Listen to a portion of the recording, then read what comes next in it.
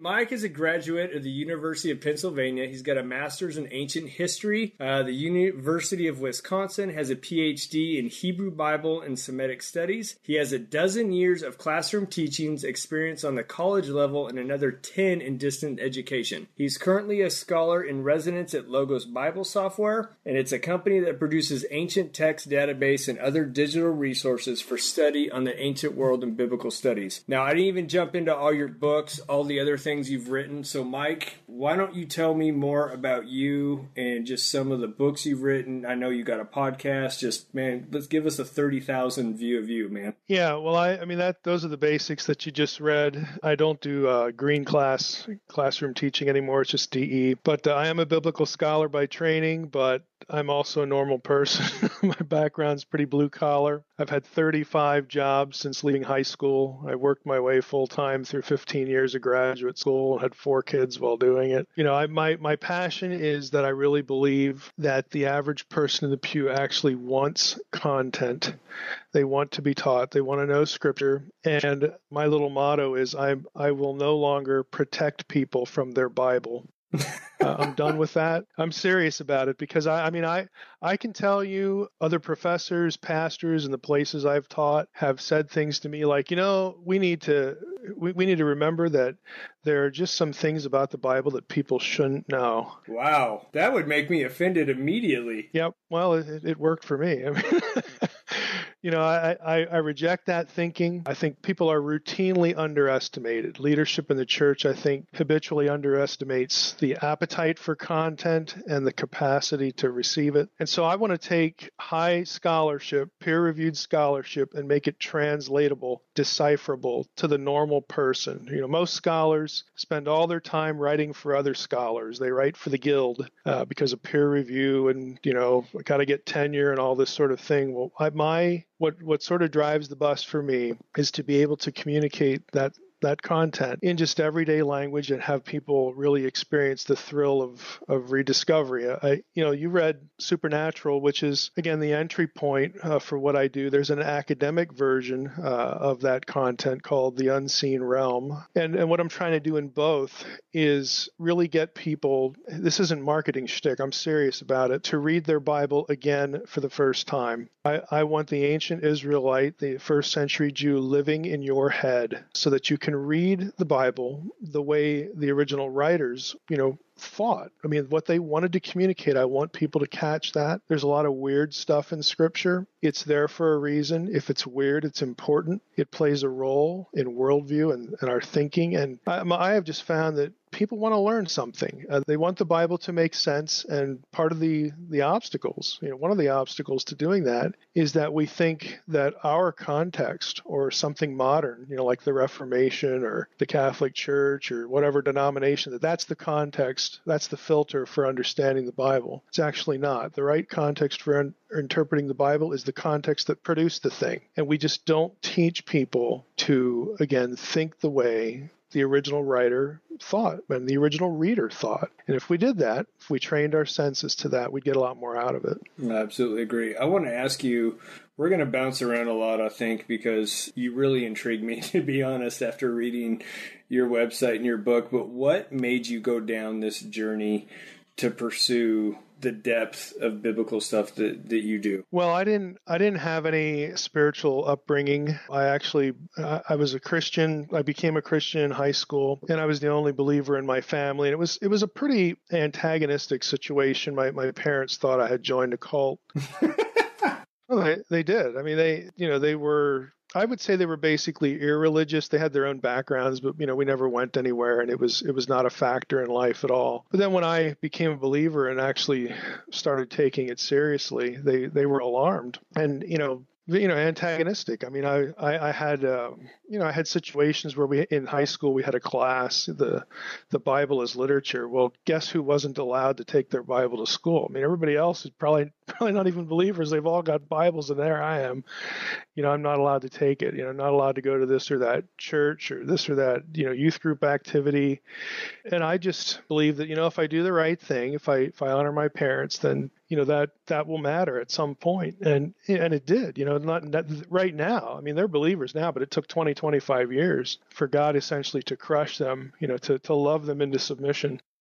And they admitted, they have admitted to me, they said things like, hey, we used to do things, to you and say things in front of you just to see what you would do. I walked into an argument between my parents one day. They were wondering if I was gay because I didn't go out and, fool around in the car with girls. And it's just bizarre. My mom yelled at me one time for not doing drugs like the normal kids. Oh my gosh. Yeah, it's just this crazy stuff. I knew it then. I knew enough as a believer to know that they're doing that because they're under conviction, or they want to see it if it's authentic, or it was their way of trying to probe that. But it got us into some really interesting situations. So, that the only thing I was really good at, I played a lot of sports, but the only thing I was really, really good at was academics. And so eventually I could fill your hour with stupid stuff that I've done or thought, because I'll just give you this one instance. It wasn't until I was a senior in high school that I learned that pastors got paid. This is how like awesome. This is like how out of touch I was with the religious world. And when I found that out, I thought, what? Like, people will pay you to study the Bible and talk about it? Like, really? And that was just, I was always interested in anything old and weird, but, and the Bible has lots of both of those things. But when I found that out, it's like, man, this is what I want to do. And I loved scripture. I loved ancient languages. I was just good at that. That's what I wanted to do. And so I eventually wound up picking Hebrew Bible and Semitic languages because I really came to believe that was where there were the most problems of interpretation, the things that were just sort of hardest, to figure out and understand in scripture. So that's literally how I could have gone into any of the areas, but I thought this is where the most weird stuff is, the biggest questions, and this is where I'm just going to land. The rest, I guess, is sort of history. But again, it was a very long, difficult process because I didn't have any help. I didn't have any guidance. Here's another, again, I could fill the hour with stupid stuff. I'm taking my SATs. This will give you a clue as to how clueless I was. I'm taking my SATs in high school. My parents had not gone to college. I'm just isolated in all sorts of ways. So at the end of the SAT, they want you to put a number in to have your score sent where, well, nobody told me that. Like, I don't have a number for this. What do I do? Because I wasn't allowed to hand it in unless I put a number in there, one of these school codes. And so I put in the University of Kentucky. Why, you ask? Because I went to high school with Sam Bowie. And I thought, well, if I go to Kentucky, at least I'll know someone. That was the extent of my thought process.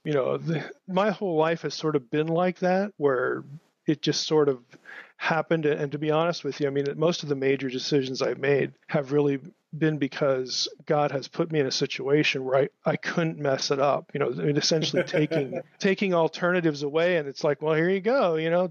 Jump in there, and we'll see what happens. And so there's just been a lot like that.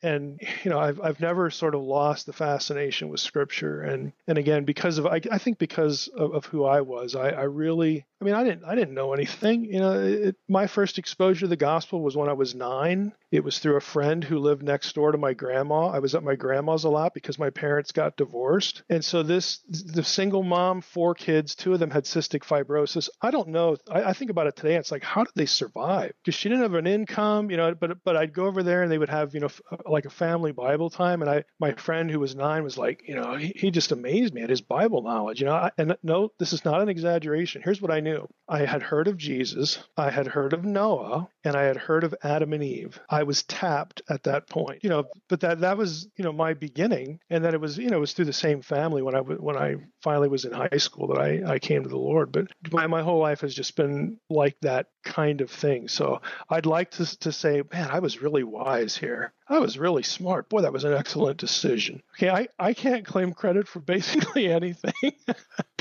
That's just the way it is. I like that. One thing that you talked about was obviously going into the study of ancient language and the history of the Bible. I've always been fascinated with that because I remember getting saved at an early age, and I say early in my 20s, but I remember thinking, like, there's got to be so much more that we're missing. Now, I don't know anything about Hebrew, but I just remember thinking that, sitting in church, thinking out of all the people, how many times it's been rewritten, different languages.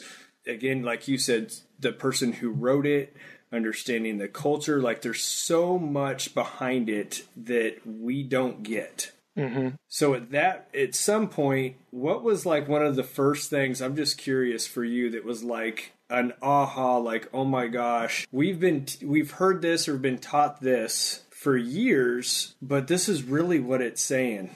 And I'm guessing you've had a lot of those, but do you remember like the first one or two? Yeah, boy, that's a really good question, and it's difficult because there are a bunch of these. Wow. Something early.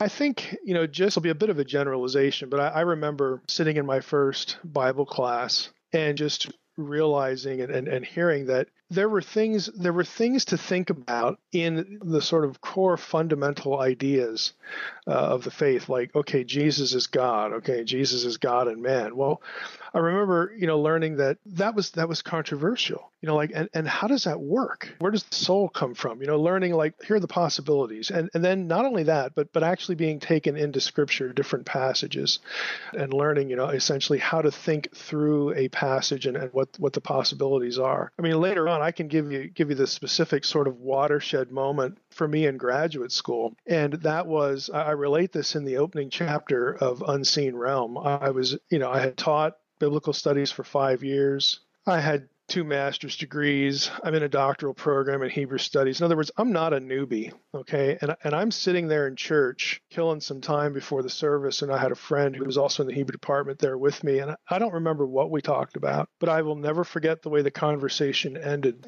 He handed me his Hebrew Bible, and he said, "You need to read Psalm 82.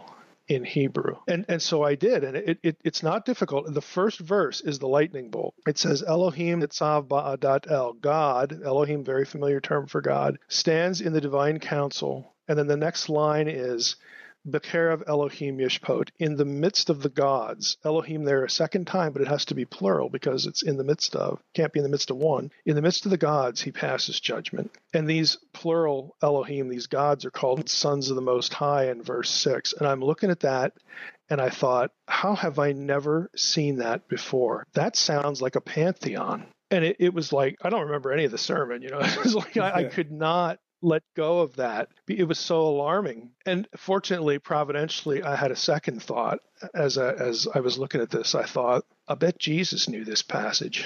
I bet Paul knew it. I bet the disciples knew it. There must be a way to understand this and still have a Trinity, still have the uniqueness of the God of Israel, the God of the Bible. There must be a way that this makes sense. And again, I had a lot of Bible under my belt, and I had never seen that. I went off and I looked at evangelical sources. There was a massive new book about the doctrine of God at a very famous professor at a famous evangelical school. He didn't even have Psalm 82 in his index. It was a 600-page book on the doctrine of God. Didn't even have it in his index. I'd go to commentaries, and they'd say things like, oh, the Elohim here, they're just people. Right. So when we go over to Psalm 89 and you have the same setting, a divine council, a divine assembly with the sons of God, it says they're in the sky, in the heavens. Hey, the last time I read my Bible, there isn't a bunch of Jewish guys running around, floating around in the sky ruling anything. Yeah.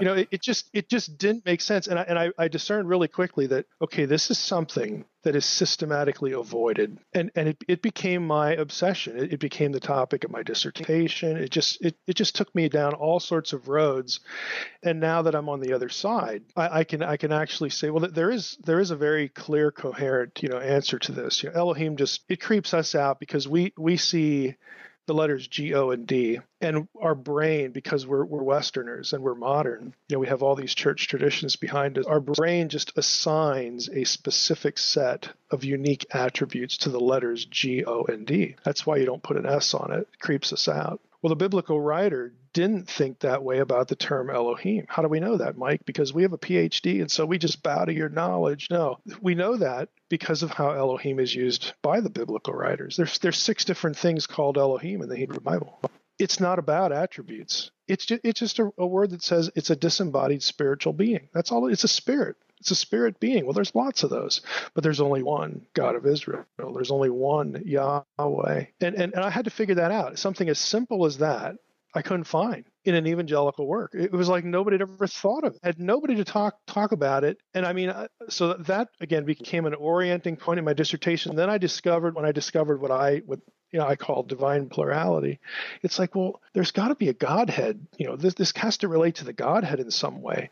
And so that took me, into the fact that early Judaism used to teach a Godhead. They referred to it as 2 powers in heaven, 2 Yahweh figures, a father and a son kind of figure. And I thought, wait a minute, Jews used to teach this until the second century. This is what prepped people in the first century for the Trinity, for Jesus as God, in human form. And I mean, it just took me down all sorts of roads. And I remember sitting in the library, and I'm tracking on this, I'm tracking on everything I just mentioned, and a dozen other topics, and I thought to myself, there's just something wrong with this. I'm sitting here and I have all this Bible under my belt, and I am experiencing the thrill of rediscovery. But I know that the stuff that's just, sort of putting my mind on fire here and really helping me understand lots of things in Scripture, I never heard any of these things in church.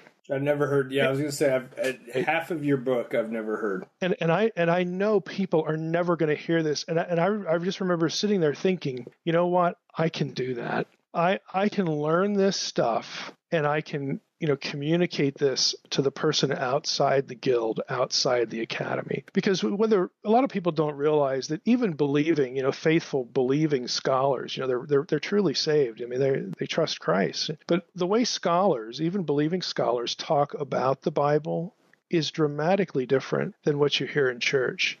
And that bothered me, because I thought, you ought to be trying to communicate the really good stuff, the really powerful insights into all sorts of passages. You ought to try to be deliberately, intentionally trying to communicate that to just the normal person. But instead, what we've got Jesus as the cosmic life coach, on Sunday mornings. We've got the same Sunday school stories, but now they have adult illustrations. Again, my whole thing about Sunday school should not be forever. People are just stuck, and intelligent people, thinking people, know when they're being asked not to think. And I just thought, it's like I was born to do this because I really cared about it, and I had the tools, I had the training to do it. And so, if I'm about anything, if I can use that, it's trying to, help people really understand Scripture. Well, I have a podcast called The Naked Bible. We call it that because it's the Bible unfiltered. I'm not putting any clothes on it, okay? I'm not filtering it through creeds or traditions or denominations. It's just the Bible, it just by itself, in its own context. And I'm not hostile to those things. I'm a member of a church. I'm an elder. I think that's important. But at the end of the day, creeds and denominational distinctives are not Scripture, and they are foreign contexts to the Bible. Okay, they are not the original context of the Bible, the context that produced the thing. And so this is what I have become sort of about, trying to help people look at the text, just take the text for what it is in its own context, and then, just roll with that.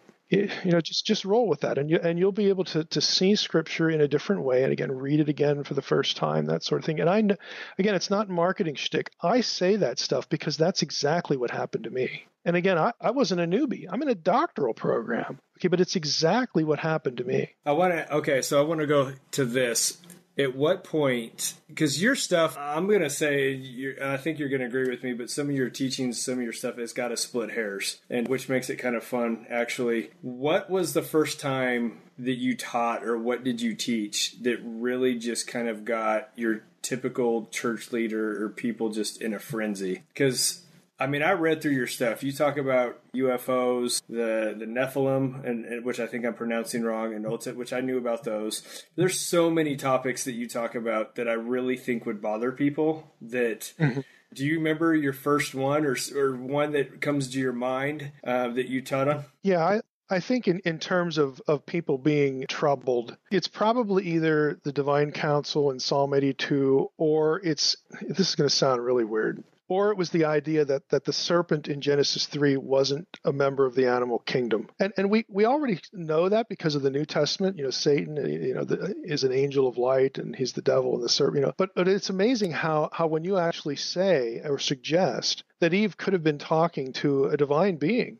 that she knew was not just an animal or something like that. Or then there's different ways to take the Hebrew term nakash. It can be translated shining one, for instance, which is a stock description of a divine being. It can be translated the one who dispenses divine knowledge. Well, he's certainly doing that. He's trying to lead her astray. It doesn't have to even be serpent. It just depends. So stuff like that, even though it's very consistent with what we would call theological orthodoxy. Well, I never heard that in church, so there must be something wrong with it. You're trying to be clever here and deceive me. It's like, no, it's just the text. I'm as scary as the text is. There it is. So a couple of those things. But, you mentioned the UFO stuff. People have to realize, your listeners have to realize, I'm into all sorts of kind of fringy pop culture things, because a lot of those things like UFOs, ancient aliens, and whatnot, the people trying to peddle those kind of worldviews use the Bible to do it. Oh, yeah. Oh, ancient aliens, Ezekiel 1, that was a UFO.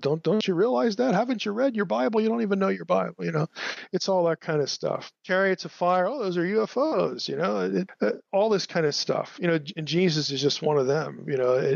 They just they rape and pillage the scripture all the time, but they're not the only ones. There's a lot of things out there on the internet with revisionist views of Jesus, all sorts of what I call paleobabble, just nonsense about the ancient world and the Bible.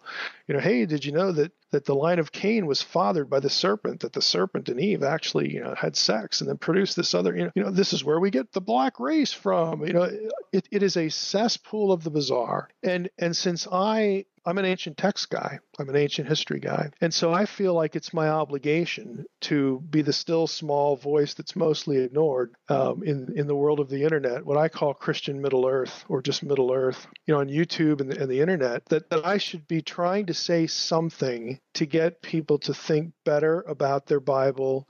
A lot of these people, I'll be honest with you. Like, I'll go and speak at UFO conferences. Okay, I've been to about half a dozen of these things. And if I had $1 or maybe if I had $5 for every time, either at one of those things or when I do a show like Coast to Coast AM, the late night show, one of these paranormal shows, for every person that said, I used to be a Christian until. And then it's until I saw Ancient Aliens, until I read Eric von Daniken's Chariots of the Gods, until I read Zecharia Sitchin's The 12th Planet, until I didn't get this question answered in church, until when I asked this question, the pastor thought that I needed therapy, and dismissed me.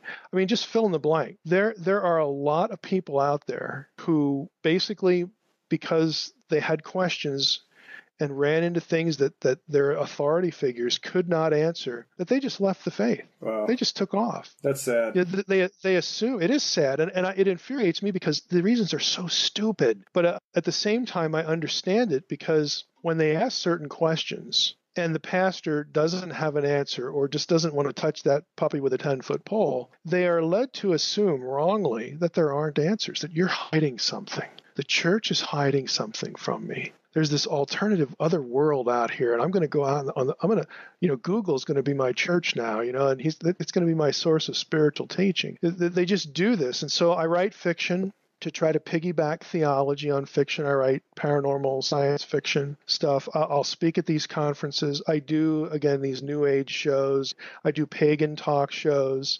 It's really for people who have left the faith. I want to give them answers, and I want to say, look, I understand your reaction, and maybe you were harmed by a Christian in some way. That it's typically some issue of personal pain that I've found anyway. But I want you to reconsider, how you're thinking about the Bible in this way. And I understand, in some respects, if I thought this, what this Christian told you, hey, I'd be with you, but there's a better way to think about it. So if you can, reconsider, we can have a conversation. Or if people are just totally outside, I like to be into things that they find fascinating enough to at least get them to the table to have a spiritual conversation. Because I'll be honest with you, you can have better and deeper spiritual discussions at a UFO conference than you can in church in many cases. That's funny. Because those people are primed. They are primed to think about big picture things. Why are we here? Right. Is there a God? If there's a God, what's he like? Is there more than one? Like, what's our destiny here? Why are we here?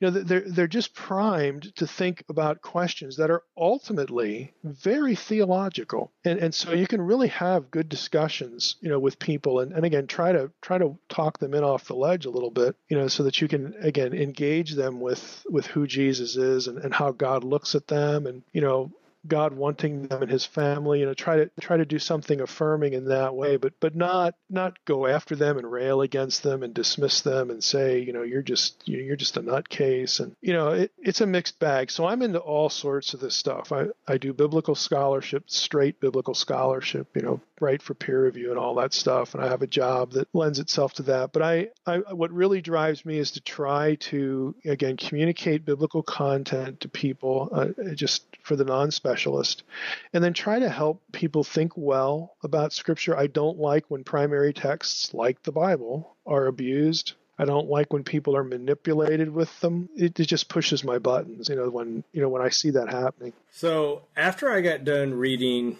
Supernatural, the one thought that came to my mind in the parallel this, and maybe you can bring, I'm just curious, but it made me think of like Zeus and then like the god of water, because you're talking about God. So, and then I start thinking about demigods and like all of that, which I've never totally explored, but I've seen movies and stuff. And how does all that play? Because I don't believe in coincidence. So that to me, that is almost like another, what is it, the Greek version of it? I don't know. I mean, you tell me, but I'm like, all I could think of was all these movies that I've watched that almost are parallel to what you've written, except from a non-biblical perspective. Yeah. Well, I think a good segue into this would be the pagan talk show that I've been on 2 times. And this guy, his faith, if you can call it that, his religion, I guess, he worships the gods of Greece and Rome, Zeus, Apollo, all this kind of stuff. And so he had read Supernatural and he wanted to talk. And, I've been on twice and he really enjoyed it and I enjoyed it too, because in his words, he said, it's really rare for me to find somebody that speaks my language. And the thing that he didn't realize going in, but when he realized when he read the book, is that this whole, what I call the Deuteronomy 32 worldview about the gods, and God forsaking the nations and assigning them to lesser gods. He goes, that's part of Greek and Roman thinking. And I said, well, sure, Acts 17, Paul alludes to that, and when he's talking to the Athenians there. So we actually had common ground. And, when he asked me kind of the same question, he would ask things like, so what does the God of Israel want? Oh, I'm glad you asked, because we can talk about how the Bible really lays this out. And so for your listeners, I think, to be aware that these other systems are actually, in terms of worldview, very consistent with biblical thinking. The difference, the main distinction, is who is most high and why. And what does that mean? Now, I'll illustrate it this way. If you ask the average Christian, hey, why is the world so messed up? Why is it so bad? Look, all this depravity, why? The average Christian would say, oh, that's the fall. Okay, if you ask the same question of an Israelite or a first century Jew, that is not the answer you would get. You would get the answer that would say, well, there's actually 3 reasons why the world is so hopelessly messed up. Now, the fall is the first one, because that's where we have rebellion, both divine and human, enter into God's, good world that he's created. And so that kickstarts the problem. The second problem is what happens in Genesis 6:1-4. And it's not so much the weird Nephilim stuff, because they're taken care of in biblical days according, to the Old Testament. What's worse about that is they are blamed with teaching humans all sorts of things that really help humans destroy themselves and turn their hearts to idolatry. So that's number 2. And number 3 is what happens at Babel. Now, we all know the story of the Tower of Babel, and we heard that one in church. But what you don't hear is Deuteronomy 32:8-9. It says, when the Most High divided up the nations, he divided them up according to the number of the sons of God. Okay, but Israel is Yahweh's portion. Jacob is his allotted inheritance. And Deuteronomy 4 says it, Deuteronomy 17, Deuteronomy 29. You track this idea. What happens is God's there. We're after the flood. Okay, God has said, he repeated the Edenic mandate, be fruitful, multiply. Now go out there and kickstart Eden. We want to restore that. We all know that it got ruined.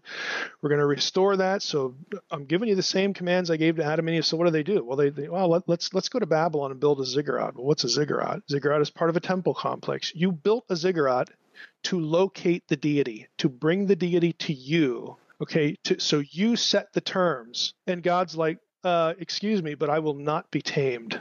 Okay, I am not at your beck and call. And God decides, okay, you don't want to listen to me again? I'm going to disinherit you. I'm going to divorce you. When the Most High divided up the nations, he divided them up according to the number of the sons of God.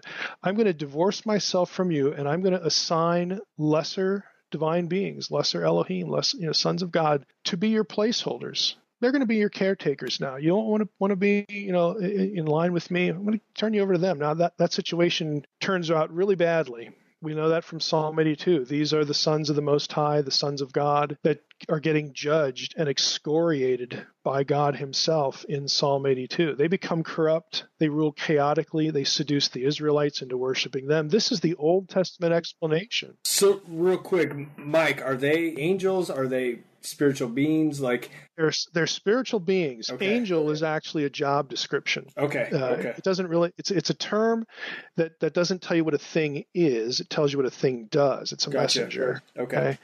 So these are spiritual beings, and the rest of the Old Testament. But we don't know where they came from, correct? They're all created beings. I mean, you have Psalm 148, you got Psalm 33, you got Nehemiah 9. I mean, God created all things visible and invisible. Colossians 1:16, and they were originally working for him, but when they get assigned to the nations, they go astray. They become hostile. They become adversarial. They don't rule according to God's good justice. The way He wants the nations run. They're human beings. They're still created in His image. God wants them taken care of. But what He does when He divorces Himself from them, it's a judgment. It's a punishment. And then He turns around right after Babylon. What does the biblical story say is the next event? God calls Abraham. He says, "Look, watch. I'm disinheriting, I'm divorcing myself from a personal relationship with the rest of you, with all you nations. And you got lesser placeholders now. Watch what I do. I'm going to create a new people from nothing, and they're going to be my people. Now I'm going to make a covenant with this guy, Abraham. And it's through him, he will produce a seed, a descendant. One of his descendants will be the seed through which all of the nations will be blessed. I'm going to bring you back into relationship with me through this guy, through this family, through this race, through this people, and through one of his seed." Of course, we know that's Jesus. But this is the situation.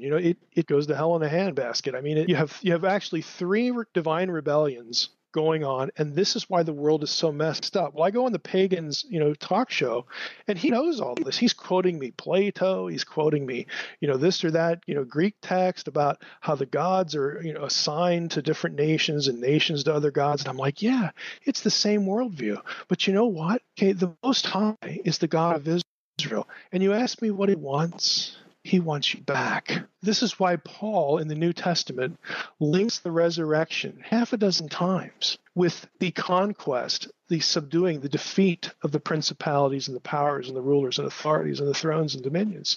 They become subservient to the resurrected Christ. Okay, what Christ did delegitimizes their authority over the nations. This is why Paul goes to all these pagan places and he says, look, yeah, I know, you guys have these gods because God disinherited back and back. We get it, okay? But I want you to know that the time has come that in the eyes of the Most High, you're not only permitted to abandon these gods, but he demands it. He wants it. This becomes Paul is the apostle to the Gentiles. This is his message. And so it's a struggle now. These are real divine entities. They're real supernatural entities. When we're at the Exodus, okay, when God says in Exodus 12, this night at Passover, this night I will have victory over the gods of Egypt. He doesn't mean this night I will have victory over these beings that we all know really don't exist. Wink, wink. No.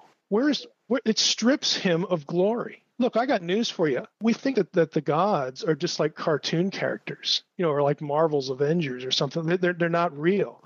look, I'm better than Captain America because at least I'm real, okay? Right. No, when Moses says, who is like you, Yahweh, among the gods, he actually means what he says.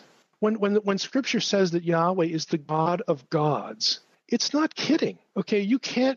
Otherwise you're comparing the Lord to nothing. There is no glory in that. This is not the worldview. So they understood that. That there was God. Like, where did that break off in history? Because I have to tell you, I've even looked at that way myself. Like, well, there is no other gods. There's just God. But that's not biblical. But that's how most people think. I would say there's lots of Elohim out there. Okay, Psalm 82, God is, judging the gods. Okay, there's lots of Elohim, lots of spirit beings out there, and Yahweh's one of them, but none of them are him. Okay, there is none like him. Yahweh is species unique. He is their creator. What makes the God of Israel different is not the word Elohim. What makes the God of Israel different is the way he's described.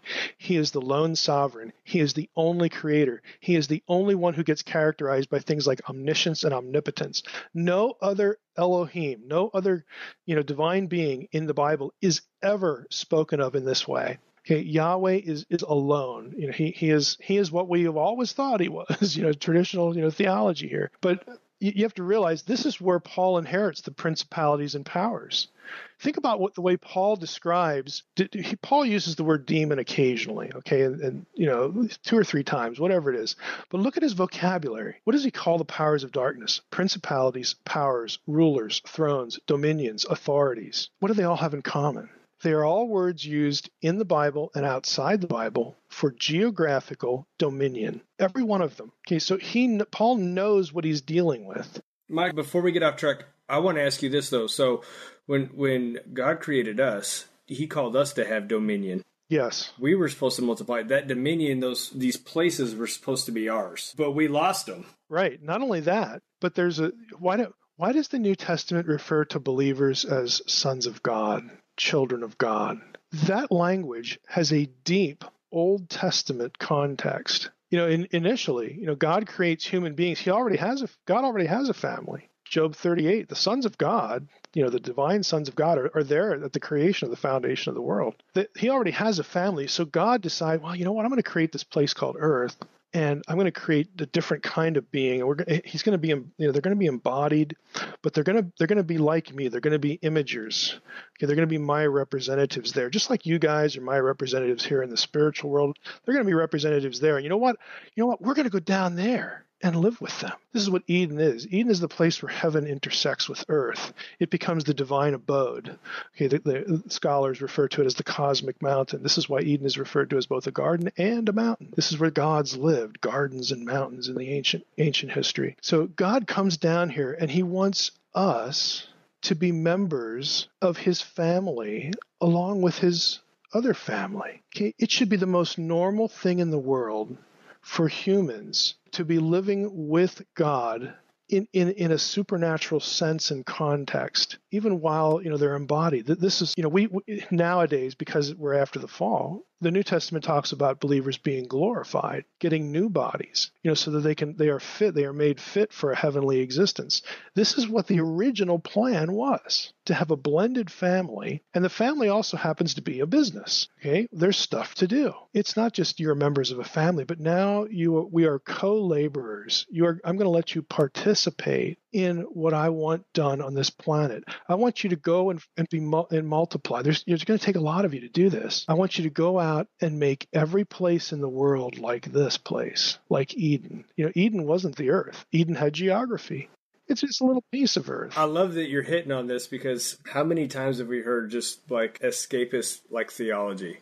Mm-hmm. Like, so many people think like, okay, the whole point of life is just so we can die and get to heaven and right. Play harps and stuff. That is so opposite of God's original plan in Genesis. Okay, let's go back to the sons of God thing. Okay, so God allots the sons of God to the nations, and they become corrupt. They become God's enemies. All right.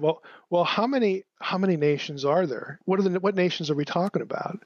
Now, in the biblical world, again, this is all the geography they knew. We get a list of the nations that God divided at Babel. We get that in Genesis 10. There are 70 of them. All right. Then that number becomes significant. But eventually the goal is, okay, once all the Gentiles, once the other nations are brought back into the family, then Eden is going to be restored. This is why Revelation ends with the Edenic vision. But one of the neatest lines, or some of the neatest lines, are in Revelation, because, I don't know how much I get into this in supernatural, but in divine council thinking in the Old Testament, it had three tiers. There was God, the Godhead at the top. Then there's the sons of God in the middle. That's an administrative term. They get the most important jobs. And then at the bottom, you have the messengers, the angels. So you have God, the sons of God, and angels. These are all hierarchical job descriptions. Okay. Well, isn't it fascinating that believers get the same label as the middle tier, the ones that are over the angels? In 1 Corinthians 6, when Paul is trying to convince the Corinthians to stop fighting among themselves, over wealth and resources and all this stuff, he says, "Look, people, don't you know that you're going to judge angels? Don't you know that you're going to rule over angels?" You can translate the term either way. Don't you know that? Well, what is Paul talking about? I'll tell you what he's talking about. He's talking about what John says in Revelation. To him that overcomes, okay, talking to believers, to him that overcomes, I will put him over the nations, and he will rule the nations with a rod of iron. Jesus actually quotes a messianic psalm about you and me. To him that overcomes, I will put them over the nations. He says it twice. It's in the Revelation 2, Revelation 3. You know what that means? That means in the eschaton, when it's all said and done, we displace the sons of God who are currently over the nations. We displace them, we judge them, and we rule over the rest of God's spiritual family on this planet. We become the newly reconstituted divine council, the divine assembly. The whole cloud of witnesses thing in Hebrews 11. There's an Old Testament history to that phrase. Jesus in Hebrews, the book of Hebrews, chapters 1 and 2, he presents believers to the Father in, quote, in the congregation, in the council. Okay, and he is not ashamed, when he does that in Hebrews 1 and 2, he is not ashamed to call us his siblings, his brothers and sisters, because he was made like us. And you read Hebrews 1 and 2 with this worldview in mind. This is our destiny. What the Bible is really about, it's a cosmic, supernatural epic that really needs to be read supernaturally so that we understand who we are, what our status is. And again, we need to be redeemed to reclaim this status. We need to, accept Christ. We need to understand our status, who we are. And then we need to understand our destiny. Everything is going to come full circle in the biblical story. And in the meantime, we have this struggle over us and struggle over earth, because the divine beings that are in rebellion, okay, they understand, after the cross, they understand what's going on now. And how does this work? In real life, how does this work? How do you move herds? How do you move masses of people? It's about thinking. It's about thought patterns. It's about getting them to believe certain things about themselves, about God, about Christ, about why they're even here. It's a moment-by-moment struggle between God using his divine agents in our lives, his other human agents in our lives. Everything we do has a ripple effect that just ripples out in so many layers to other people. Just how providence just generates, so much influence. Every little thing that we do, it actually matters. And this is what we're designed to do. We're supposed to represent God and interact with other imagers. And ideally, that's supposed to lead us to the truth. It's supposed to lead us back home, lead us to Christ. But the other side is doing the same thing, trying to subtly, invisibly, imperceptibly influence our thinking, because as we think, that is how we will behave. And this is how you move herds. This is how you control people and whole populations, masses of people. You have to control how they think about a small set of really, really important questions. And again, this is what's going on behind us. I think we really need, as Christians, to avoid the deeply flawed idea that, oh, I saw something spectacular happen. And God can do what he wants. I don't have any problem with that. But I saw something spectacular. Man, God was working at that. God was working that day. God was really present there. Hey, I got news for you.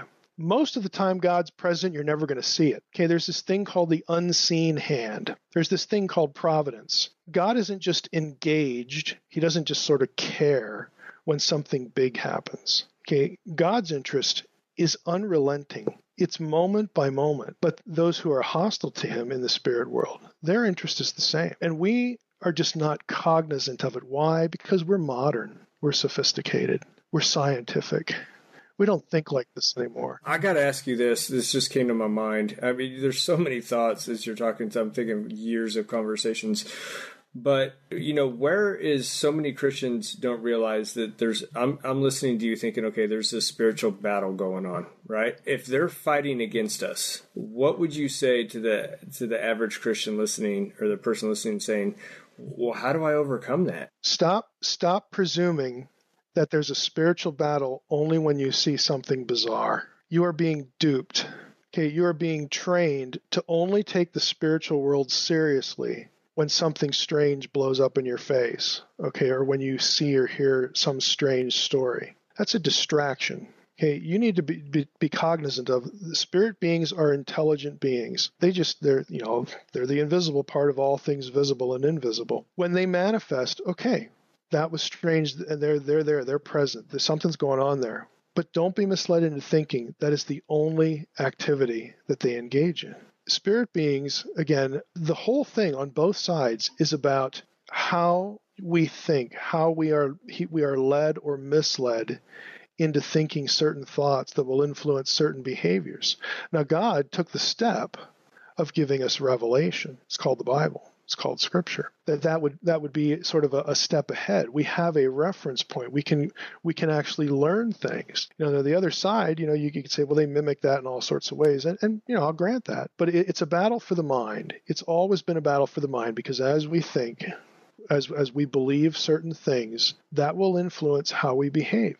It'll influence real simple things like, do you really believe that this world is not your home? Do you really believe that? If you really believe that, that is going to influence how you process tragedy. It's going to influence how you process, personal harm. It's going to influence how you process, evil. Okay, if you really believe in your heart of hearts that this world is not my home, this is not the terminal point for me, that is going to influence the way you handle everything and your response in a spiritual sense to all sorts of things. I think, joy, let's take joy. Joy is not, oh, I'm giddy and happy, I'm clicking my heels, and, I'm a little, I'm getting a little silly here. And, some people have the personality, that's the way they express it. What joy really is, theological definition, is it is a theistic optimism about life. That, another way of putting it, God is in control. We're going to trust God with this. We're going to actually believe that God knows what's going on, and God will respond to it. God will shepherd us through. And you know what? Even if it's still hard, this world is not my home. Do we really believe these things? That's good. Well, I could keep asking you questions. My typical show, we go for about 30 or 40 minutes, and we're way over. So I try to keep it for listeners. I do want to ask you, how do our listeners find you? Because there's no way we could, we've barely scratched the surface in some of the content that I've seen on your website, read your book. How do our listeners find more of you, your podcast, all that stuff? Well, the Nerve Center is DR, as in Dr. drmsh.com. So doctor and then my initials, drmsh.com. And you can pretty much find everything I do on that, like the blog and the podcast. If you want to go directly to the podcast, you can find the Naked Bible Podcast on iTunes. And of course, you could just go to nakedbiblepodcast.com. And again, hopefully your listeners will remember why we call it that. We're just trying to give you Scripture in its own context, and hoping that it will, you'll just experience the rediscovery of Scripture. There's just so much there that our modern blinders and prevent us from seeing it. And we get the Bible filtered through tradition. And again, tradition is not an awful thing, but it's not Scripture. It's not Scripture. There's a lot more to see. Okay, so I've skipped several questions, but there's one that I never skip. And I've never skipped it so far. But the question is, if you could go back to the younger you, what advice would you give yourself to propel you into your future? Now, nothing's going to change, but you're going to basically, like Marty McFly or Tom Hanks going back into time to tell yourself something. What would you say? And nothing's going to change? No, you can't change. Like, you're still going to go through everything you're going to go through in life. but you're going to give yourself advice. Yeah, that is important because, like I said earlier, all the really big decisions in my life were more or less made for me by providence. And again, I think in God's wisdom so that I couldn't mess it up. If nothing would change, boy, I wish I could go back, maybe to when I was 9 and say, believe what you're hearing here in this little home Bible study, this little family devotional time about the gospel. I mean, it would have saved me 7 years. It could have had maybe more of a Christian experience as a young person. So maybe pay attention to this, believe, or, again, less generously, try to pay attention to life a little bit more. Don't be clueless. Everything, just the lesson that it all happens, for a purpose. If I'd have learned that a little bit earlier, I think that could have helped me in certain ways. Well, Mike, I want to thank you so much for taking the time. I know you're super busy and taking the time to jump on here with us, sharing your stuff. Sure.